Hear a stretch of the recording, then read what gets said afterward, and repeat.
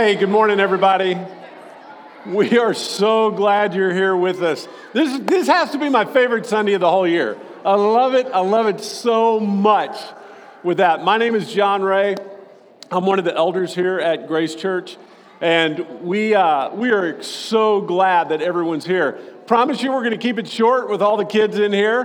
We've got a lot going on today. But let's take a moment on this third Sunday of Advent. On the third Sunday of Advent, we light the candle of joy.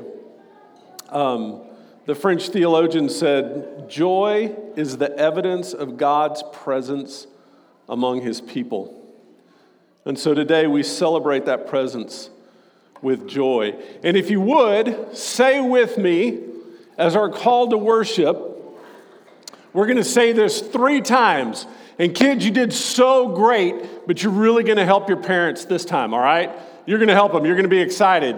So this is what we're going to say together. We're going to say, "Rejoice, for he is good, for his steadfast love endures forever." And we're going to say that 3 times, all right? So you ready?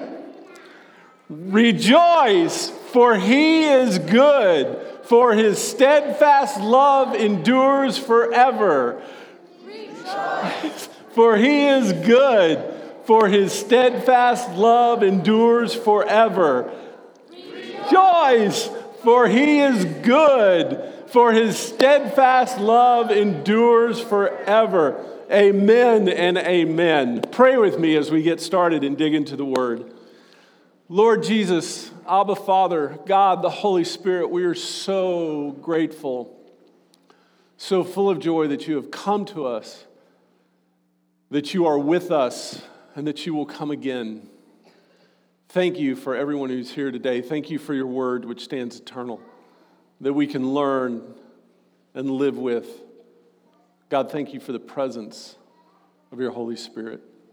We pray that we would experience that in a new and fresh way this morning. In Jesus' name, amen. So I remember, I don't know what y'all want for Christmas, kids, but when I was a kid, the thing that I wanted was a Red Ryder BB gun, right? We've all seen the Christmas Story, so we all know what that is when I was a kid. Here's the problem. I got one. Now, the problem with that is this, that just a couple years before, my dad had taken me out hunting, and I had shot a real gun. Now, the real gun wasn't a toy. I didn't have dreams about, fighting the bad guys and riding the range with a real gun. A real gun was a real thing. It was a tool that we used to hunt with. The Red Ryder, the BB gun, that was the gun of my imagination. That was the gun where I was going to take on the bad guys and do all the stuff with. But then I got one. Now, has anybody ever fired one of those in here? Okay, it is a weak BB gun. I'm just going to tell you right now. It wasn't even as good as my grandfather's pump pellet gun that I used to shoot, right?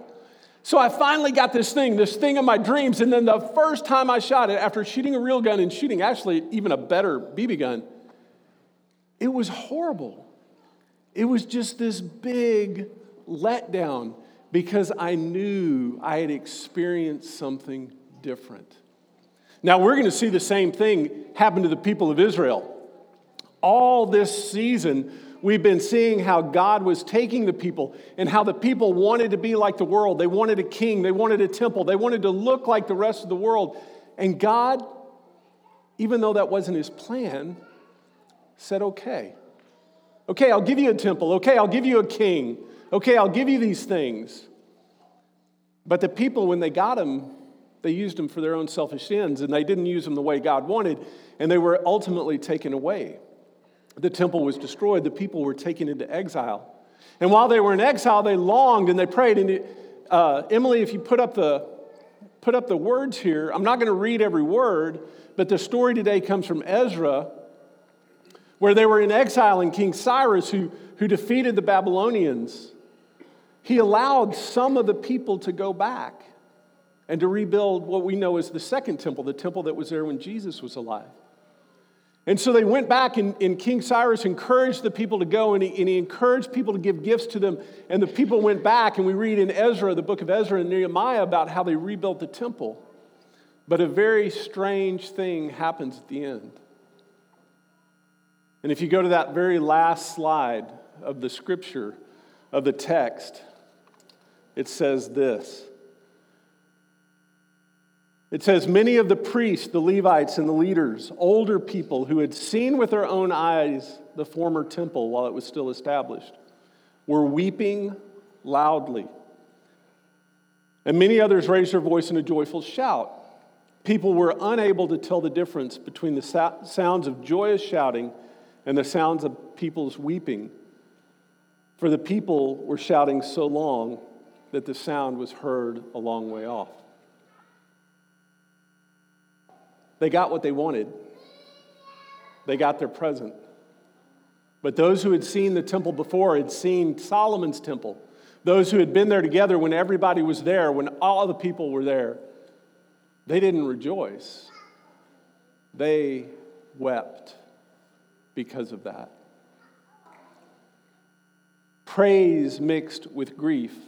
What was it that the older folks knew the younger ones didn't? What did the younger folks see that the older folks couldn't? What was God showing and saying to his people through this incomplete and partial fulfillment of God's promise? Because that's what's happening here. The temple is smaller, and it's not going to last. We know that. The temple is going to be destroyed, and it has never been rebuilt. The people were still scattered. This return from exile wasn't everybody who left. It was only a handful, a remnant who came back. And once they got back, they had to share their land with other people. The text says that they were constantly in conflict with other people. We see that still today, this incomplete fulfillment. So what's the lesson? The lesson is what we need to learn now in this Advent and forever, is that God will not allow our hearts to rest with anything other than God's self. God will not allow our hearts to rest with anything other than God's self. See, sometimes God frustrates us by not letting us have that other thing, that thing we want instead of God, that thing we want. He frustrates us by not letting us have it. He says no. Other times, God frustrates us by letting us have it, by giving us what we want. That thing that we want other than God, God lets us have this. God says yes. But in both those things, we will not find peace. We will not find joy. We will not find contentment if it is not God.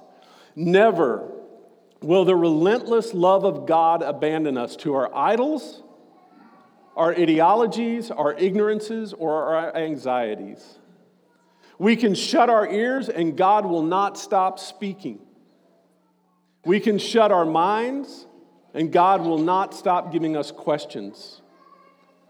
We can shut our hearts and God will not stop loving us. All this past season in our scripture study, we've seen God's respect for the selfish, idolatrous desires of his people. He will not ever, ever force himself on us. God will never force himself on us. God refuses to fit into our boxes, refuses to play the idol. God will also never abandon us, never give up on us, but meets us in the rubble of our pains, in the mess of the painful consequences of our disobedience and brokenness. God ultimately takes our suffering as his own. God will never abandon us. And God will never let us be satisfied with anything less than God's present. In the end, the answer that God gives, the only answer that God ever gives, the answer that God was preparing for millennia is Jesus.